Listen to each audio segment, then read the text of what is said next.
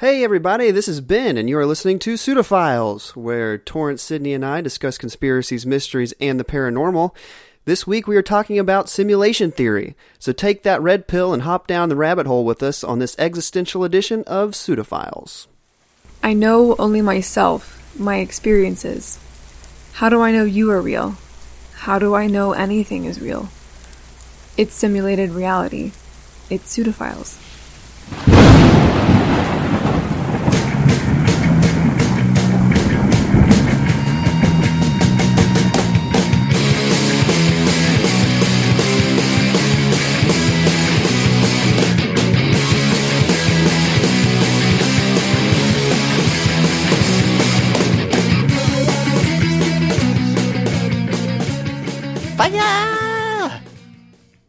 I am Bird Person. You guys have both seen The Matrix, right? No. Yes. You haven't. Wait, you haven't seen any of them? You're full of shit. You've seen The Matrix. You really? Are you being serious right No, I'm not. Okay, that's what I thought. I've seen The Matrix like 500 I'm going to have to times. ask you to leave I just But feel have like- you and seen go the whole educate yourself. Have you seen the whole series, though? Yeah, I have. Is what I'm I've asking. seen all. I've seen them, and I've seen the Animatrix too. Well, haven't that's seen what I was going to get Animatrix. to is, have you seen the Animatrix? Yeah. The Animatrix makes the entire Matrix series make so much more sense It does. if you've ever actually seen it. Like the uprising of the robots and all that. Yeah. No, the Animatrix does something that explains the rest of the Matrix series very well. Well, it's a series of was it 6 short stories or 6 short films, however you want to describe it, with different directors and animators. It explains the Matrix series in such a way, it explains it in a way that in the Matrix, the robots are the bad guys. Right. But if you watch the Animatrix, you realize actually humans were pretty shitty. Of course. They mistreated the robots. They deserve to be in that. Actually, what the robots did for the humans there, where they put them in a real life simulation, is such a better outcome for humans than anything they ever could have. That's true. Wanted. The robots were so much. They were way more human than the humans were. They wanted the humans to have a good life. They gave them this simulated. But I mean, it was motivated by self-interest because they needed the humans to stay alive to power themselves. Well, they did, but they didn't have to do what they did. They could have had, because humans are basically batteries for That's them, true. right? They could have just shut out their minds and just put them in a tube. Yeah, they could just shut them off and put them in these incubator tubes or whatever. But they didn't. They went through the trouble of giving them this very elaborate real world simulation for them to have this dream sequence where they could be very fulfilled. Which is insane. There is no reason for them to do that, especially with the way that the humans treated them. Yeah. So why did they do that? I guess it's some form of compassion. Even robots have compassion. Well, that's what I'm saying. They're more human than the humans are. Yeah. I mean, I guess Matrix is, for what we're talking about, this is going to be the jumping off point. Okay. It's, of course, going to be the jumping off point. Right, and so today we're talking about simulation theory, and that's why The Matrix ties in so well to this. And I don't really know if there's any other movies that really reflect better than The Matrix what simulation theory would be like, even though I don't think Matrix even truly identifies with the theory, because in simulation theory, it's not just that we're entities plugged into a machine. We could also be digital constructs within the machine with a conscience. Well, there's also Total Recall. You guys That's true. Yeah, Total seen Recall. that? Yes. Which is one of my favorite movies, and they redid that in 2012 or something with Colin Farrell and Kate Beckinsale. The originals were, of course, Arnold Schwarzenegger and why am I blanking on her name? Sharon Stone, who is a real life badass. But of course, I love the original. But there was one thing that I thought was cool about the remake, which is where it was just kind of like a funny gag, where Kate Beckinsale plays his wife. Yeah. And then all of a sudden she flips out on him in their apartment, and she suddenly has an English accent. And he's like, Kate Beckinsale is of course English in real life, but she was playing American for the first part of the movie. And then all of a sudden, when she flips out and shows her real self, she has an English accent, and it's hilarious because, like, what the fuck, you're English? And she's like beating the shit out of him. But that's another good, like, simulated reality movie. It's a really good one. There's, we're now in the era that we have virtual reality, right? And we're slowly starting to get augmented reality, and it's like if you think about. And this is one of the things Elon Musk said, was that if you think about the trajectory of technological growth in the last 40 years, like 40 years ago we had Pong, which is basically a pixel bouncing between two paddles that are a few pixels larger. And now we have virtual reality 40 years later. Like if you think of that same trajectory in like 100 years from now, who's to say that it's not possible to create an entirely simulated universe? With this exponential growth that we're experiencing as far as technology is concerned, just in the past like 50, 40 years, like you said. And that's the whole argument. The basis of the argument of simulated reality is like that it's more likely than not that we are a simulation. Yeah, and in Elon Musk's words, it's 1 in a billionth that we're not in a simulation. Like that's what he even goes to say. That's okay. Yeah. Let's back up a second. Okay, yeah. This is something that you and I were talking about earlier today. Where I was like, what authority does Elon Musk have to say something like that? Because, he is on the forefront of cutting-edge technology, but he's not a genius. He's an idea man. I will give you that, and he's a great businessman. He's a businessman. He's not an idiot, though. Idea doesn't really carry that much weight, does it? Well, I mean, I think because he's so much in the public eye and because he's achieved so much in his lifetime... even if it's by... That seems like a really embarrassing tweet. Like, I guess what I'm saying, he has no authority to say any of that. And for people to think that he does have authority is kind of silly. I mean, I'm kind of on board there, like, for part of that, because I think, like, he doesn't have as much of authority as we probably give him. Because, I mean, he's definitely, like... the guy that has all these ideas that he's achieving, and over time, like he's created all these, like through other people, created all these great things, but maybe not. But I think he's not stupid by like, okay, so everything we've talked about so far, I think this is the one that I almost have a hard time classifying as pseudoscience just because it's so possible. Well, here's the other thing. Like, I have to say, like, of everything that we've talked about, this is the one that, like you're saying, this is the one that seems the most plausible. Yeah. I don't know, guys. I'm going to go with flat Earth there. Yeah, I mean, because can you not see it? There's not a lot to disprove it. It also burner proof. Burner proof?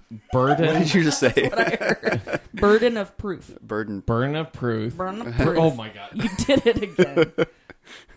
Burden of proof. You did it. I'm proud of you. It depends on, whoever is making the argument that we're in a simulation or whatever. Like, that's on them to prove that. Well, that's not on other people to disprove that because they're the one coming in with the weird theory. So the burden of proof is on them. No, I agree with that. Sure. I mean, for anything, it's the burden of proof. But I mean, for this theory, like I've heard the arguments. I've watched many videos and read a lot of articles about this, researching for this topic, and just getting more and more interested. This is probably one of the most fun things I've researched so far. Sure, yeah. But I think, like, if you look at the world as it is and the way that everything seems to interact in harmony, like down to such a molecular level, it's hard to imagine that there wasn't some kind of intelligent design. Whether you believe in a god, whether you believe that this is all a simulation, it's hard to fathom that everything is coincidence. And then referencing back to the parallel universe theory, then you could argue, well, if there's an infinite amount of possibilities, then we're just living in the one that's just in most harmony, But I've always thought that about, like, speaking of religion for a second, like that I could, regardless of what religious background that I have or may not have, I've never considered atheism because of that particular thing. It's like everything is just too perfectly in sync. You know, like we're just far enough away from the sun. Everything, like the planetary alignment works like perfectly. You know, and it's just like the fact that we're alive and that we're sentient. Yeah, it's The just fact that we're making a podcast right now, yeah, discussing this idea is Yeah. insane. To me, that just the idea of atheism, it's just not. I've never been able to grasp that. right. Just that there's nothing That more intelligent than us that could this have was just created totally this. accidental. I just cannot buy into that. Yeah, it is hard to believe. I mean, the only explanation for that would be, like I said, the parallel universe theory. But I mean, even then, like you're making a lot of other assumptions as to how that even got started. Exactly. So yeah, I think I agree with you almost 100% that it's hard to believe that this is just too much all a coincidence. I mean, and some of these things I read about, like they relate. Like if you look at a digital image, the smallest thing of a digital image is a pixel, correct? You can't get any smaller than that. That's the most observable one. When you're looking at that, the smallest you can see. So there's arguments that like light is made of photons, correct?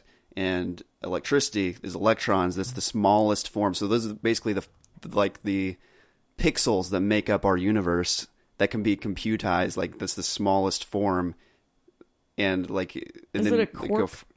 I think they're smaller than a quark. With strings, is string smaller than a quark? I have not heard of that one. Last I heard, it was a quark. I think maybe a quark I like is the saying- smallest. I like saying quark. I don't think know. Quark was this.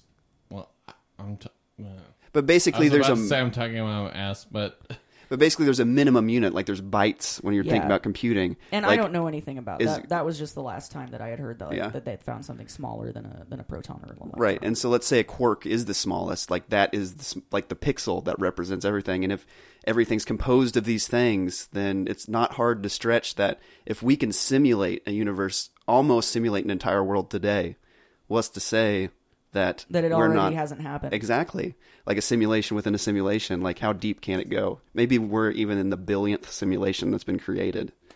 So I guess the argument is if intelligent design, like if there are intelligent beings before us, then there's a possibility that they could have created that already, and that we're just living within that. And maybe there was one before them, and before them, and before them. Well, that goes into what's called nested simulations. Mm-hmm. And the idea is that even if we are a simulated reality, there's no way to be sure that the people that created us or the beings that created us are not themselves a simulation of a simulation inside of a simulation. It's like that Rick and Morty episode. Yeah. Like, you are in a simulation of a simulation inside another giant simulation. You know, so that's called nested simulations. And that's fascinating. Like, so even if we are simulated, there's no way to be sure that the people that created us are not themselves simulations as well. Exactly, and that's so there's just mind-blowing. so many layers to this to this theory. Yeah. have you guys thought, like, does this idea, like, we started researching this like a couple days ago. Mm-hmm. Does this does this in any way affect how you think about life? I don't think so, because I think even if we are living in a simulation, say 100% without a doubt we know we're living in a simulation, life's still the same. Like, it doesn't make a difference. Like, you know, whether or not we are a digital construct created by some greater being or not, life is still how it is, and we still experience the same way regardless. I agree with that. It's very real to us what's happening right now and what happens in everyday life, and the love that we feel and you know, whatever other emotions we experience or pain we experience. It's very, very real. Well, then, but that also did make me think of a theoretical for the end of this. Yeah. And I'm going to keep that in my back pocket. And to label it doesn't make its reality any different. That's how I feel about it. To say that, like, to say that, like, you know, you don't know, or, you know, whatever, like, does it in any way change, like, how you experience life? Like, if you're going to go through life with the view that what you're experiencing is maybe manufactured or, you know, like a product of something else, like, can that actually affect what how you experience life? I don't, like I said, I mean, I think I have the same answer. I don't think it does. I mean, it leads me to a lot of questions, and I think that more than anything, how I experience life doesn't change, but the questions I ask change. Like, if it is a simulation, then why do we die? Why doesn't the world get bigger as more people come into it? Why do there's like all these other questions, like why is it designed this way? Is the question that comes to my mind. Yeah, it can definitely easily bust into existentialism and religion. Maybe we're all bringing some sort of like, because this is a really big subject. It really is. It is huge. Yeah, and we all have our own personal beliefs, which are going to taint. I don't want to say taint. Like it's going to color how we're going to approach this sort of idea. Whenever it comes to us being alive, talking right now in the studio, is like microscopic when it comes to chances. Like the idea that life could germinate, exist for billions of years, create humans, create a household, create 3 human beings that are right now here discussing their own humanity is pretty microscopic. It's pretty dang small. Sure. So like that all seems like insane to me. Like it seems insane that we're the one, like when you look at the cosmos, like we're the one the one planet, I guess, that could actually produce life that we know of. Not just life, but just like thinking life. Life that's thinking enough to question its own existence. Yeah. Is insane. It is insane. And to also think that we're on the verge now of creating technology that's could potentially do the same thing itself. Yeah. Right. Yeah, exactly. Like we're so advanced and it's kind of mind-blowing. Mm-hmm. And to think that we're the only ones, that's why I have a hard time with thinking that everything's random chance. Like, yeah, we're clearly like, we have personalities, we have souls, we have like whatever, and we're here talking about this thing on a podcast, right? So we're like, to bring it all back. Simulation theory, like that actually makes more sense. The idea that there's nothing else around us that has any sort of intelligence or person or personality. We're the only ones. It kind of makes sense that we're the only ones if you think about the idea that we're the only that we're in some sort of simulation. Well, you can also, there are plenty of arguments both for that. Like, that's an interesting thought, is like, yeah, why haven't we found other intelligent life? Like, we've found planets that that are capable of supporting intelligent life. I mean, that was, or at least life, not necessarily intelligent life, but, planets that are capable of any life, any sort of life. And it's like, well, why haven't we found that then, And so, like, that you can look at that from, I think that's an interesting thing that Torrance brought up, is like, that's like, maybe we are a simulation. Like, maybe they just didn't, maybe our creators are just experimenting with this one planet inside of this simulation, and no one just saw me do air quotes there. Yeah. But right. I did. Yeah. And go ahead. Oh, no, you're good. What I was thinking is that even if we are in a simulation, there is a possibility that there are other intelligent life forms. Oh, definitely. And our universe is so enormous. Right. That, the fact that we haven't found other intelligent life is really not that surprising. If you think of the vastness of the universe. Yeah, because we've only ventured so far into our own solar system. And even our nearest neighbors take us light years to get to. Yeah, it's true, but there's... I was trying to Google this real quick, but I couldn't find it. If there's anybody out there that can Google this, there's a thing that, like, mathematically, if just mathematically, the equation for life, like, you're talking about, like, you need, like, a Goldilocks planet, you need, like, water, you need you need a lot of the perfect conditions. You need all the perfect conditions to make life. However, mathematically, we probably should have seen other alien life at this point. I'd have to look into that some more. Yeah, that's what I was trying to look up. There's a theory about that. Well, Yeah. there's also a religious theory. What's that? You can look at it as like, God created heavens and the earth being specifically our planet. And then he had this duel with the devil, if you will, and the devil brought down humans to his level, and it caused pain and suffering, etc., etc.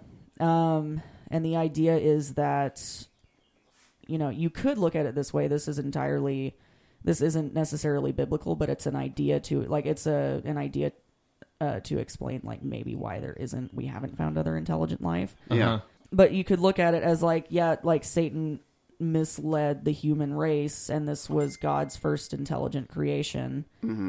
So the fact that it was God's first intelligent creation, and then they stumbled, and it created this animosity between the devil and God, and basically a war between them. Yeah. So God, this is just purely, like I said, this isn't really it's never said anywhere, but maybe God didn't create other life forms on other planets after us or other humans anywhere because he's waiting for the question of his eternal sovereignty to be answered by us. So that's a religious point. That's a religious aspect, a different way of looking at it. Yeah. And Torrance did bring up religion, so I kind of wanted to throw that out there. Cool. Yeah. I don't necessarily buy into any of what we're talking about. I don't really think we're a simulation. I'm also not super religious right now, but I think that's an interesting aspect for anyone who might be a Christian that's listening. Maybe that's an explanation as to why we haven't run into alien life. Sure. I think that's an interesting thought. Let's take a quick break, then we'll get back. But, okay, so what I was going to say, I already thought it, so I'm just going to say it now. I was going to think. But no, I've already thought it. So Sydney you don't necessarily believe that simulation theory, that we're in a simulation. I think it's a really interesting concept, and I think that it's the most plausible of all the ones we've talked about. Like we said earlier, I think it's the most plausible. But fundamentally, you don't want to believe it. Yeah. Okay, and Torrance, you're about the same way, I assume. Yes. Okay, so let's think of it this way. So let's reverse it. Instead of thinking we're in a simulation, how Flipping and reverse it. How possible do you think it is for us to create our own simulated universe of conscious beings that can interact? Wait, that can interact?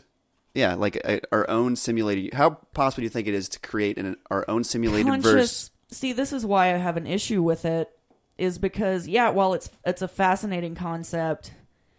And it's the most plausible in my head of all the, the conspiracy theories, et cetera, that we have talked about. I don't think it's possible, outside of obviously someone having sex and giving birth to a being. To create a soul. I don't think it's possible to create a soul. I don't think it's possible to put actual consciousness, just sentience inside. I don't think it's possible for humans to ever do that, regardless of how advanced our technology becomes. Okay. Then let me ask you this question. How possible do you think it is to simulate consciousness?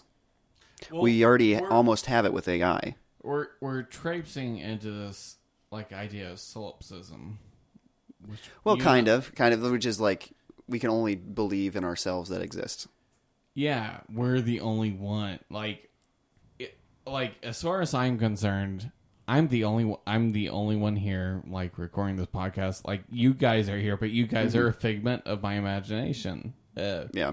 As far as I know, right. I'm the only one that, as far as I can actually determine, if we're talking about existentialism or whatever, I'm the only one that knows that this is happening. Right. This I can only rely on my own experiences. Right, because you're aware of your own feelings and your own perceptions, but you don't know necessarily. You're not in Sydney's body, so you don't know if she is legitimately a human with a soul. Exactly. Okay. Right, yeah. As far as I know, Sydney, Ben, you're just two figments of my imagination, which that's actually kind of scary, because sometimes I think about that. Sometimes I think, maybe I am the only real person, and maybe you guys are just Okay, so weird. I just had a crazy thought. Okay, so we know right now we have virtual reality is becoming a thing. We have the Oculus Rift, we have the Vive, we have like the PlayStation VR and all that stuff. So imagine that somebody created a way to make a VR that you couldn't feel on your head. Like it was just, you could experience it, but you couldn't feel it. Now, let's say you go, you go levels deep into this thing. So like you remember when you played the accounting game, like you kept putting on VR helmets and VR helmets. Now let's say that we've eventually reached a point to where impossible to determine the virtual reality from reality. Like that's how realistic that we've gotten to at that point. So say like you kept going layers deep, like you put on a virtual reality helmet within a virtual reality helmet within a virtual reality. You kept going deep and deep till you forgot how far you are. When you finally take them all off, will you believe that you're out of the virtual reality? Oh, that's an interesting thought. Or will you think that you don't know what's real anymore? I think it would depend on how long you spent in. Let's say you were in there inside. for years. Oh, so let's say 10 years, just to make the hypothetical make you really think about it. We're getting like almost like Truman Show, like Kind of. Well, I mean, It's almost like Inception too. Yeah. if you stripped away all the layers. But my question is when do you stop believing in reality?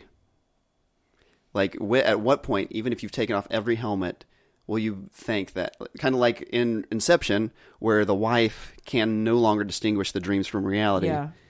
Would you ever reach a point to where you would just like kill yourself because this world is not real? I think I might have a grasp still. I mean, I think it would be like, it would depend on what was simulated. I mean, like, are we simulating my friends and my family? Or am I just in this batshit crazy world? Let's say each simulation is exact. So, like, you put on your glasses right now and you see me and Torrance in this podcast table. Then you put on another one within the simulation. You see me and Torrance at this podcast table. Yeah, at that point, I think that especially if the graphics and the visuals were indistinguishable from actual reality, I think that would confuse the hell out of anyone. Yeah. Well, one thing that I want to say is like, what does it matter? Like, because if it is real, if it's real to you, then, what does it matter? Right. I mean, that's an easy cop-out answer to me, though. It does matter, though.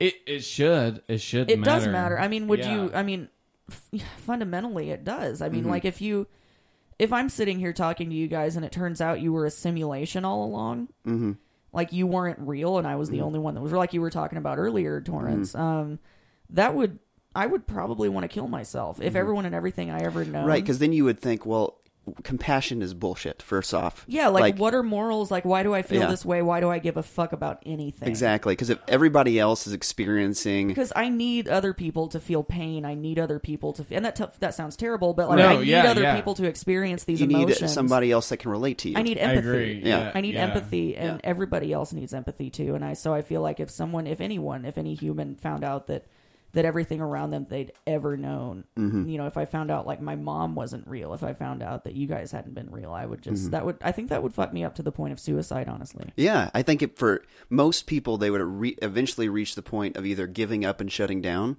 or suicide. I mean, it's just like,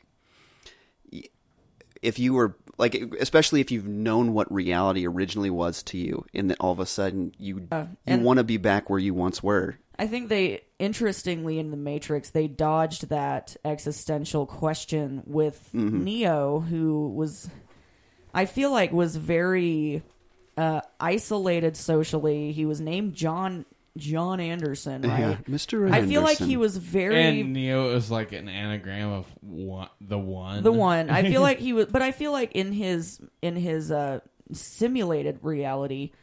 I feel like the creators of who created them? Who was that? The Wachowski? Oh yeah. I feel like the Wachowski sisters. Yeah. I feel like they made him very boring and vanilla in that reality, so they could. Well, also so for they character could, development too. Well, also so they could. I feel like it was a good contrast to the fact that he was this badass in the real world. Right. Also, I did air quotes there again, and no one saw it. I saw it. But he was this badass in the real world, and that contrasted really well with his very just average Joe, boring personality and everything and his name.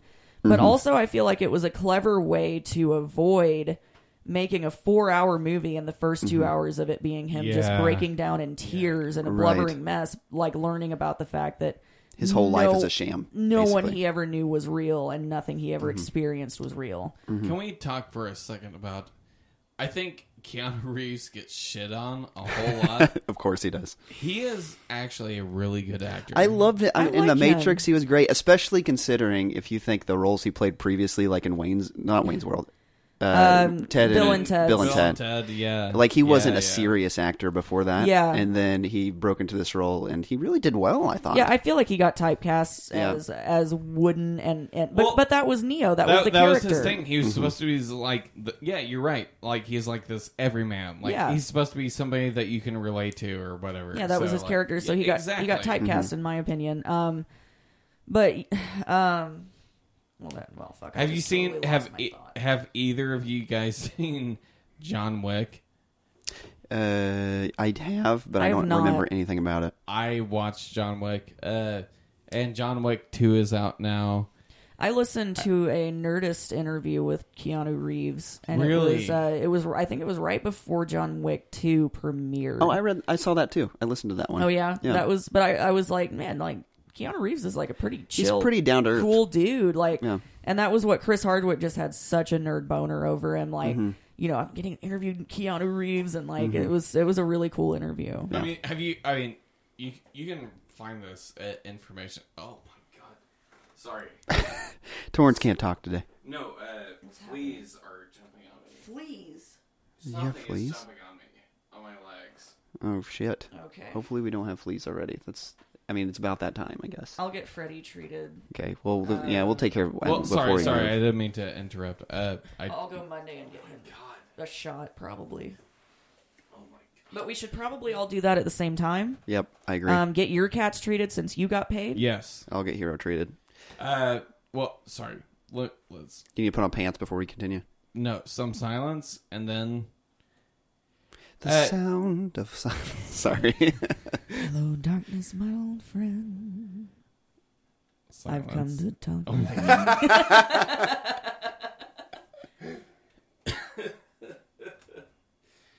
No, oh shit, I already, no, I forgot what I was going to say. We're Keanu talking Reeves. about John Wick, Keanu Reeves.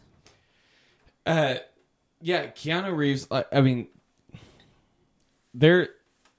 I'm getting off topic with him, but there is a lot to say about how great of an actor. Keanu Reeves is a fantastic actor. Have any of you guys seen, like, the YouTube videos of him, like, doing gun training? It's mind-blowing. Like, I'll have to look that up. there, That sounds yeah, pretty sweet. no, you should. Like, there, just YouTube Keanu Reeves guns. You'll see him like he's just going pictures through of his this whole- biceps. No, oh my god, his biceps. It's all these videos of him like just going through this gun training course where he's like he's blasting all these targets so fast. Like he is John Wick. Like he is so. Would you so say he talented. is John Wickety Whack? Oh my god. Wiggity wiggity whack. Can we have like some sort of like housemate vote where we kill somebody? You love my puns, Torrance, so don't lie to yourself.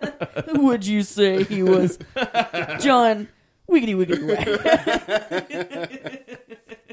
whack? All right. Even without that, like what we were saying before, he was typecast. Like he's a super like. Everyone says that Sigh. Oh my god! I can't even get through a thought without you, Rind. Okay, he's a very supposedly wooden character, but he's just been hired as a wooden character. Yeah. When they remade The Day the Earth Stood Still, which is a terrible remake. Right. The original is a really good movie. But he was, I mean, obviously he was typecast. I mean, that character. And in the original, it's weird to me that they went this route with it. Because in the original The Day the Earth Stood Still, the alien who was human well, whatever. But he was just a dude. But the alien was like he was very charming. He went into some person's home. But then the Keanu Reeves version, it was this very modernized, like, anti-hero type, like, very quiet and wooden. And, of course, they wanted Keanu Reeves for that part. So it worked. Well, I thought the movie was terrible, but for what they were wanting to do, Keanu Reeves worked. I just remember what I was going to say. Like, he does... I don't know if any of you guys know anything about him. He does not live in a house. He still lives in an apartment. Yeah, like he lives pretty modestly from what I heard. Yeah, he lives very modestly. He must have a fuck ton of money. He still takes the train. A lot of the money that he gets, he puts towards either the cast and crew or a charity. He's like one of these, like, such an altruistic person, and so I mean, it's really easy to shit on him for being like a shitty action hero or whatever. But one, he's really good as job. Like, he's great as like this foil of like, this is like your everyman or whatever, like in an action movie. And two, like, he puts all of his money into charity.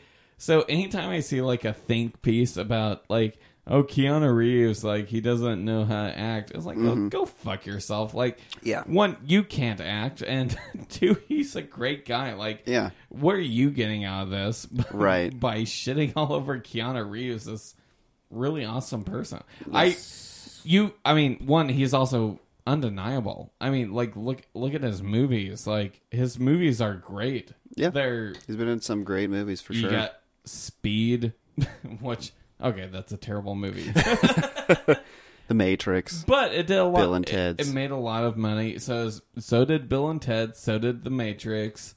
So did John Wick. Yeah, John Wick was... He's a moneymaker. He's a blockbuster.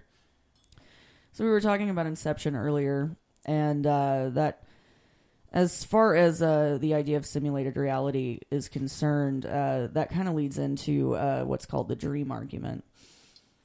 And it's the idea that since people don't realize that they're dreaming, usually they don't realize that they're dreaming when they are dreaming, but when they do realize it, it's called lucid dreaming, of course.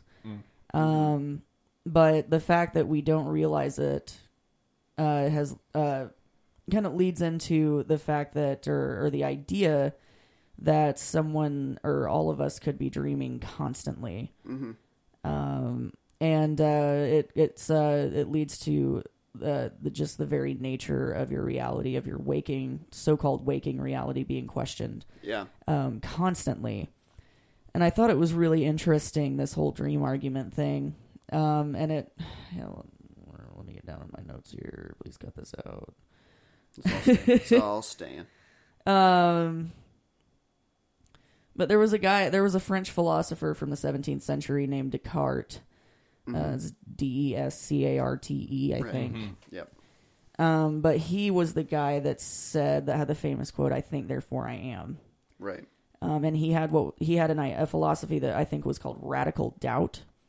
Which was just doubting literally every experience that you have at all times, because how far can you trust yourself? Right. But his thing was that... Hang on. Oh, I found him. Okay. Well, yeah, seriously, cut that out. You're fine. So...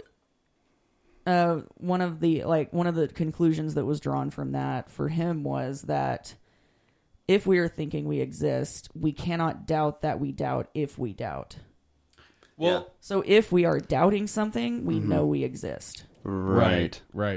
But that is literally the fact that we exist because we are thinking is the only thing that we can be absolutely and this, sure of. This leads really into something that I think most people study in college and in other areas as well, but Plato's allegory of the cave. Have you guys heard of that? I've not. I have. So basically the concept is that if a man was chained in a cave and his whole life and all he could see was a wall, and there was a fire behind him and a walkway before that fire, so everything that walked along that walkway, the shadow was cast onto the wall that he only saw. And so to say that his only conception of life was everything in that shadow. And so when he saw people, we know that people were walking across this fire, all he knew was the shadow on the wall. He wasn't aware of himself sitting there. He wasn't aware of anybody around him. All he knew was the shadow on that wall.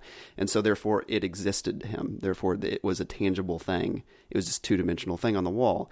So basically the concept, how this relates back to simulation theory, is that how do we know that we're not seeing only what we were intended to see? Like, how do we know that everything around us wasn't just created for, like, we can cognitively understand, and there's more to it that are behind the scenes Behind the curtain. that we can't see. Yeah. Well, that kind of made me think of, and this is maybe definitely a little off topic, but it was an interesting thought that I had. Like, and I've always wondered this: how did Helen Keller fucking learn anything ever? Oh my god!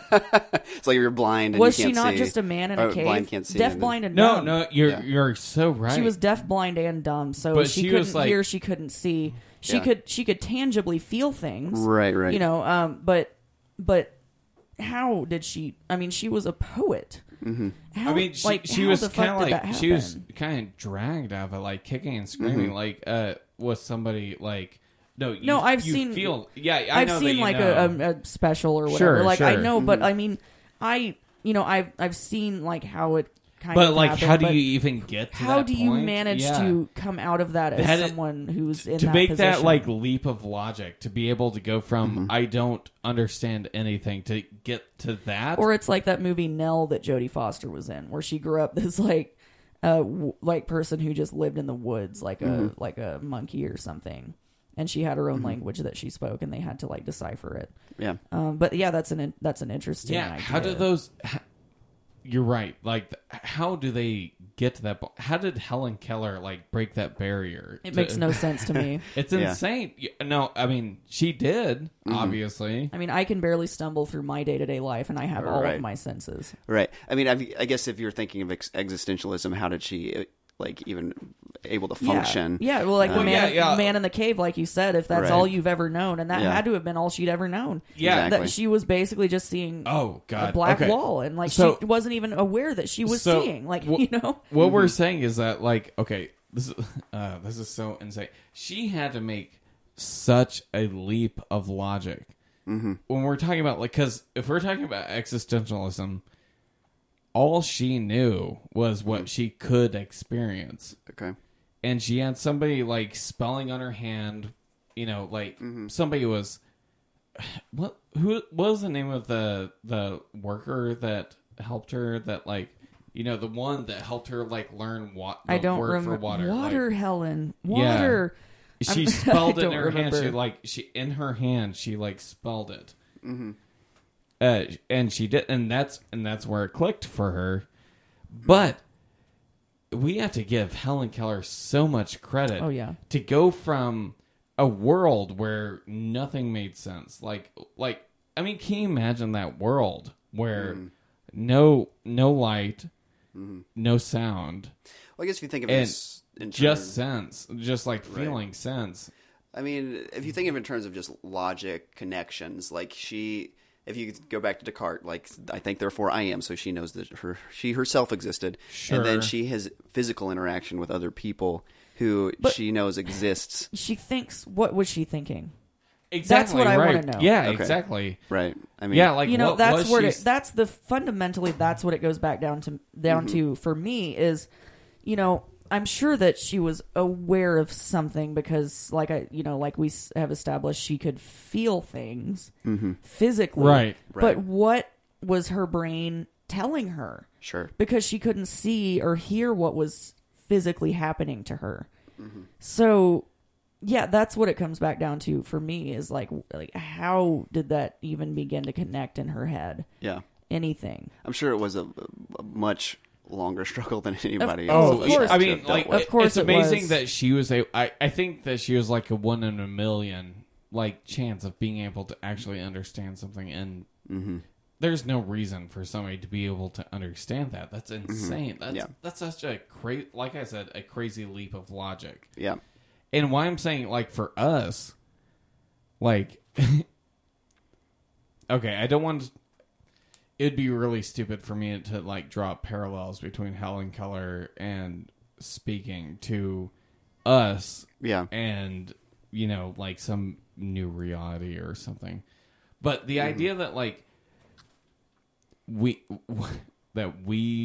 don't know, like we're living in some sort of like manufactured reality, for us to like make the leap, it's almost some sort of like Helen Keller leap. Like, do you know what I mean? Like, that is a gigantic step. Like, I can't believe that she was able to do that.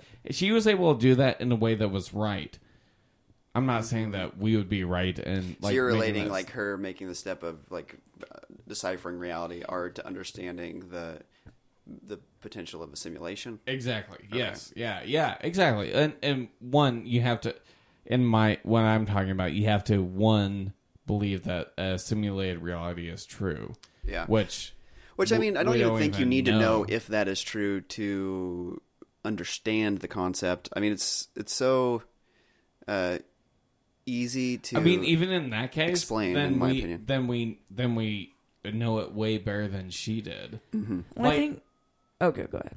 I was just gonna say, like, it's an easier leap of logic for us to go from our reality to some, like, to think that we're in some sort of simulated reality. That's an easier leap than Helen Keller going from a world of darkness and deafness. Yeah, that's always since I was a little kid and I watched whatever movie I watched, special or whatever, on her. That's always been super fascinating. It's always to me. called like the Miracle Worker, isn't that what they? Probably. Yeah, I think it's because the focus is on the woman that like helped her rather than the woman that was able to make that leap. Like, yeah. let's give Helen Keller some credit. well, Yeah, I no think, joke. I think she does get credit. I mean, Yeah. but I think it's interesting, like the idea, like this could like kind of link into the Helen Keller thing. Like, she could feel physical pain, she could feel anything tangible, and like back to the dream argument, kind of, because I feel like if I were Helen Keller, like maybe that would feel like you were constantly in a dreamlike state until someone like that woman, pulled you out of it, kind of, and gave you something to connect those neurons or connect those synapses in your brain, like Right. spelling out water with water on your hand. Like, okay, this is connecting for me. This is something Right. like this is what this is. Descartes, that French philosopher who had the dream argument, his argument or his idea was like, perhaps we're always dreaming, or how can we ever differentiate? And then this guy, these two guys, like John Locke and Thomas Hobbes, they tried to refute his claims or his account of the dream argument by saying, one of the guys said that you can't experience pain in dreams. And I read that and I remembered reading it. And before I went on reading it, I thought to myself, like, that's not true, because I've experienced actual pain while dreaming, pain that has actually woke me up. Sure. Wait, From, really? Yes, pain that has woke me up from dream state. And I was wow. like, maybe I imagined it, maybe it was just in like, but then it went on, like after I had that thought, it went on to say that there have been various studies that were conducted that, and pain can occur in dreams, and it's very sharp and isolated. But it can occur in dreams, and I've actually been woken up by pain. I've had like dreams that I was being stabbed in the stomach, and I wake up with a pain in my stomach that's very sharp, and it immediately goes away. But I have felt very localized sharp pain in dreams. Oh wow! So I think that's interesting as far as the idea of simulated reality is concerned. So because you do feel like sometimes it is rare, but you can feel actual pain in your so-called dreams. So that kind of can So what's lead to say in, we're not in a dream right yeah, that can kind of lead into the argument like you can feel what's happening to you in your dream. So it can lead into the simulated reality, like, oh, that's actually somewhat because it happening. connects the physical to the visual. Yes, Yeah. yes. I thought that was really interesting. That Yeah. is really interesting. Yeah, I had never heard that. Which, I mean, okay, so Sydney, you said that you've had like pain and dreams. Ben, Yeah. do you think, have you ever experienced that? I mean, I feel like every time, I can't say that I do, and also, like, I don't dream often, I guess is what I don't have dreams very often. These were scientific studies. Like, you can experience pain. Sure. This wasn't a philosophical thing. This was studies that were Sure. conducted. Okay. Yeah, but personally, I haven't, I think I've woken up before I've actually experienced pain. Uh-huh. Yeah. Okay, if we're going to, like, consider all of pop culture, Uh-huh. what simulated, and you can, like, TV show, movie, whatever, or video game even, what simulated reality would you want to live in? Is that our hypothetical? Or Sydney, what was your hypothetical? We can I do had both, one. but... I can do it after we do this one. Okay. What do you We mean? can do two. What do you mean simulated reality? Like just universe? Like what universe would we like to you're live in? plugged into something that's not your real world. Okay, and you get to live it for a while. Yeah. Is it consequence free? Like morally, Consequence-free. morally, Yeah, physically. exactly. Okay. Yeah. Oh, okay. No, all right. You changed my circumstances. All right. Let's say, video game, movie, or TV show. What do you want to live in? What reality do you want to live in? Okay. Definitely Limitless. Come on, man. Let's take a pill. It'd Where be you awesome take a for all pill the and it time. makes you really smart, and you're Bradley Cooper. Exactly. I want to be Bradley Cooper and Limitless and be able to do everything. I mean, I guess fair enough. Yeah, that's like a scapegoat. Like, I want to be the most attractive man and the smartest man. Exactly. So I win.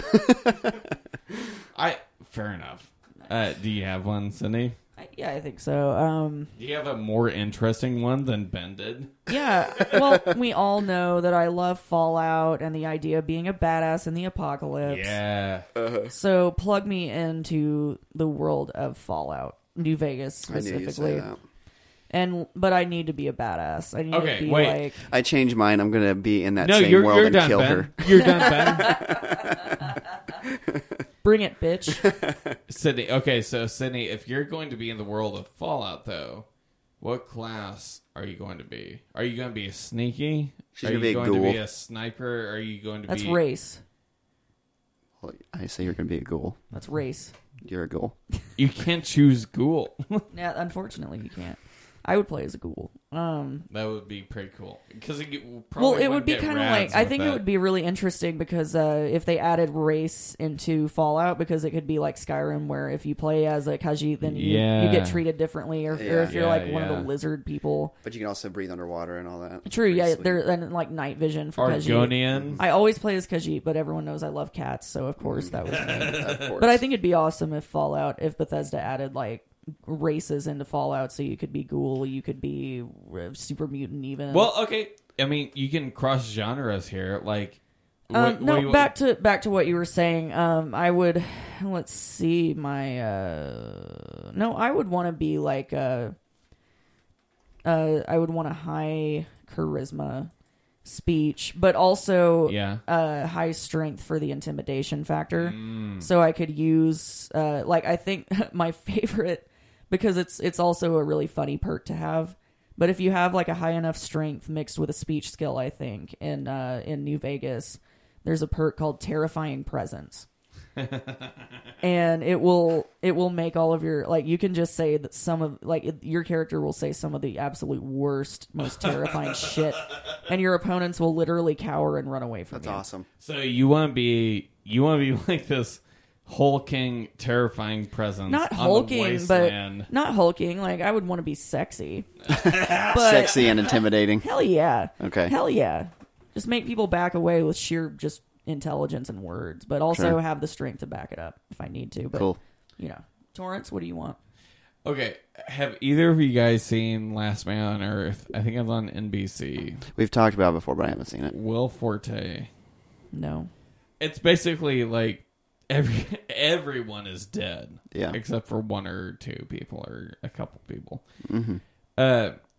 The idea. Well, okay. It's going to be terrible. I realize that, like, no social interaction is going to be awful. It's going to really probably fuck me up. But the idea of, like, because my dream as a kid to just like go into any house that I wanted, like you know, you're driving home from school, you see a house on the street, and you're like, oh, that's a cool house. I wonder what it looks like inside. Just to be able to walk inside any house, that'd be amazing. That's why I'm going to say the Last Man on Earth scenario. That sounds so lonely. Well, you get Kristen Shaw shows up at some point. Okay. And she's really cute, so that's fine. So you get somebody. Yeah. But, and you can do whatever you want. Like, just... Yeah. Canned foods. You know, I'll take that back. You know what I would really like? If aliens came down and enslaved us all as pets. Okay. Like, that'd be really cool. Cat World. Death by pudding. I think of everyone that we've talked to, I think that I won on that I think one. you may have as well, but I still... Death by pudding. Death by pudding. pudding. So in your scenario, you die. In But mine, by pudding... In mine, you get to live happily and be taken care of. I don't know why you think that I get yours is fat better. and die and then wake up in a new simulated reality. You're like Carl in that episode of The Walking Dead. Exactly. You mean that episode where Carl eats a bunch of pudding and he dies? Headcanon, he actually did die. No. So he just stuffs a bunch of pudding packs in his eye socket. That sounds delicious. Continue. my hypothetical that I had. Very simple question. Do you take the blue pill or the red pill? Oh, which? Okay, Ooh. explain which is which. You take the Do you blue want to pill. be a men's rights activist? Hey! You take the blue pill, the story ends. You wake up in your bed and believe whatever you want to believe.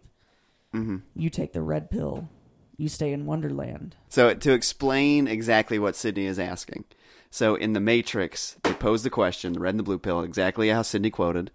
And basically, would you rather stay in the simulation and be ignorant, like ignorance is bliss, live in the simulation, be able to enjoy the taste of steak, like what's the guy in The Matrix, you know, I'm talking about Cypher.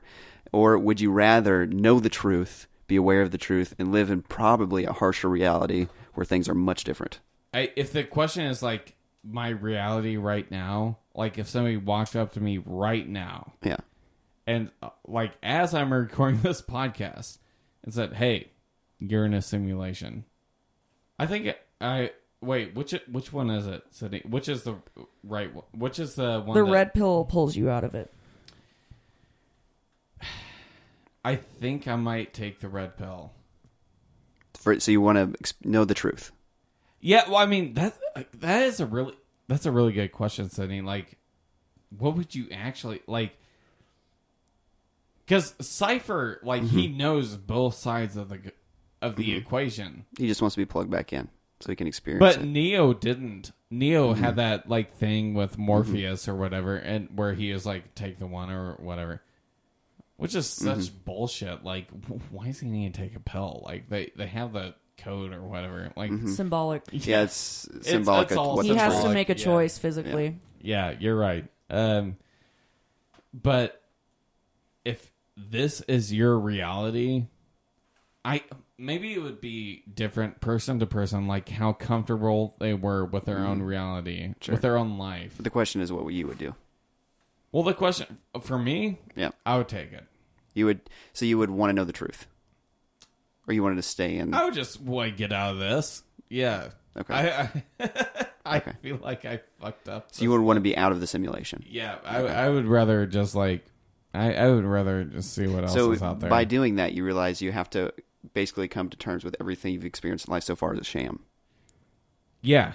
Okay. Which actually, the idea that everything I've done so far means nothing is a huge comfort for me.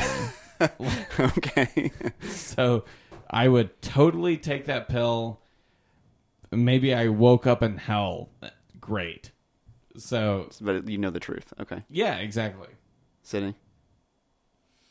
I I think I would take the red pill also, especially if I found out that everything I had ever known was fake. Like, that would be jarring, and I wouldn't want to stay in that, living a lie.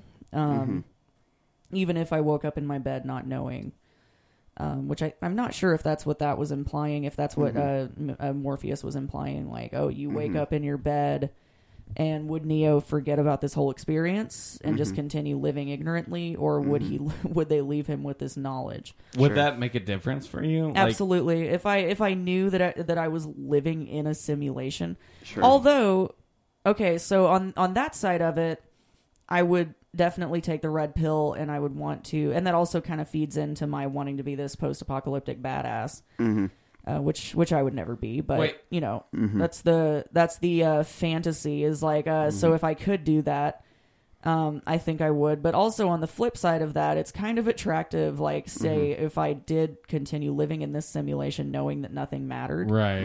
maybe I could. I would probably start to just do whatever the fuck I wanted to do. That's Sure. You brought up something I never. But I even don't think thought I would. of. But I don't think I would do that. I think I would Yeah. want to get to the real world and Yeah, come to I terms agree. with what had happened to me. So I guess there is a sort of thing. What you said, which I never even thought of. Like, so what if you chose the blue pill or whatever, but you came out of that realizing that the whole thing is a simulation and nothing mattered, like you just said? But would Yeah. nothing matter, though, is my question. No, I feel like it would. Like, Because- if you learned that this all meant nothing, I don't think it then- would matter. I mean, unless Because, like we talked about in the beginning of the podcast, like, if we found out today that the simulation would it really change how you react to people? Because if you'd first have to... because I guess the people would still be real with their Right. own real feelings, wouldn't they? Exactly, yeah. So okay, that changes things because I guess you wouldn't be the only real person.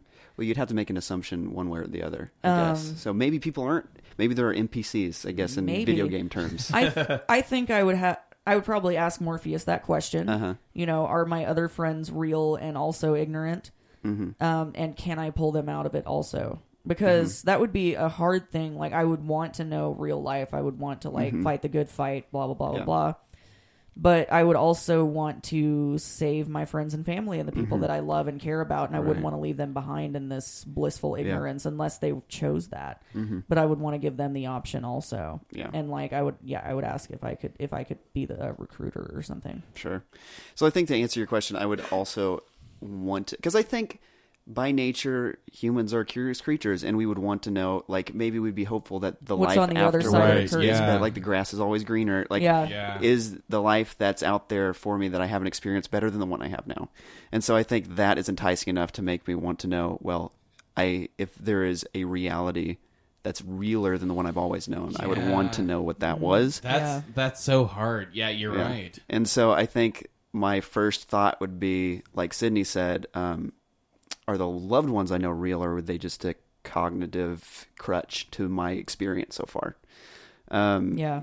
Or, you know, a lot of those questions would arise, and so I would probably have to filter through those before I came to the final decision. But I think my final decision would be, I would want to know the truth. Like, if the world out there, for one, is better than what I am living now, or if it's more fulfilling, or is there a truth that would change the entirety of my conception of reality as a whole? Like, is that experience greater than the one I'm living now? You know? Yeah. So I think I think most people's answer would be, I would want to know the truth.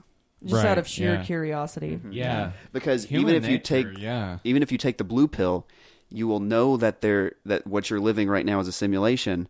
However, you'll always be wondering what could have been. what is real, Exactly. what is not real, Yeah. and what the future could have held for you if you would have just taken that red pill. So Oh man, that was a really good question, Sydney. yeah. Yeah. I already said my answer, but I'm still like flipping it in my mind. Because that's a I think it's natural to go back and forth between those, because part of you Yeah. wants to not have wasted your time, and the other part of you wants Right. to know that there's more out there. Yeah. So exactly. Yeah. I mean, like, because Neo in that situation, he doesn't know what's on the other side, and it turns out it's pretty shitty. What's on the other side is pretty shitty. Like, do you want to like? You don't know what's on the other side. Maybe it's really cool. Maybe it's heaven, Or maybe it's like Zion and Yep. and the Matrix, and it's really shitty, and you're underground, and There's no daylight ever, and well, you do You're in get a to war. have orgies, so that's all right. true. But you know what you're going to get with one decision, right. but you don't know where you're going. If the baseline decision is pretty terrible, how terrible does it have to be for you to gamble on the other one? And also, the other question would be, if you take the red pill, what makes you believe that you're not being pulled out of one fake reality into another Yeah. fake reality? Yeah, how do you know past that? Oh, that's Beyond that, so true. If you've already like found out that what you've always known was a simulation, then how do you know that it goes back into that nested simulations theory? Of I think that would mess with you. There's no way to know that these beings that pulled you out of this simulation aren't simulations themselves. Yeah. So where does the buck stop? Exactly. Yeah. But man, this has been probably the most intense episode we've recorded so far. I don't think any of us laughed once. No, yeah, it's just there's so much to mull over. Like this is very relevant today with the creation of virtual reality and augmented reality. So it's much more ever present in our minds. Yeah. So like it's this existential crisis that we're all kind of experiencing. Like, is this real that we're experiencing or not? So, I mean, I think that's probably part of the reason this is so serious. But so I want to thank everybody for listening to this episode of Pseudophiles. If you could please rate and review us on iTunes or Stitcher or whatever your podcast app is that you prefer. And also, please email us with any questions or revisions you would like to make at podcast@pseudophiles.com. We'd really appreciate it. And thank you all for listening. Bye. Later.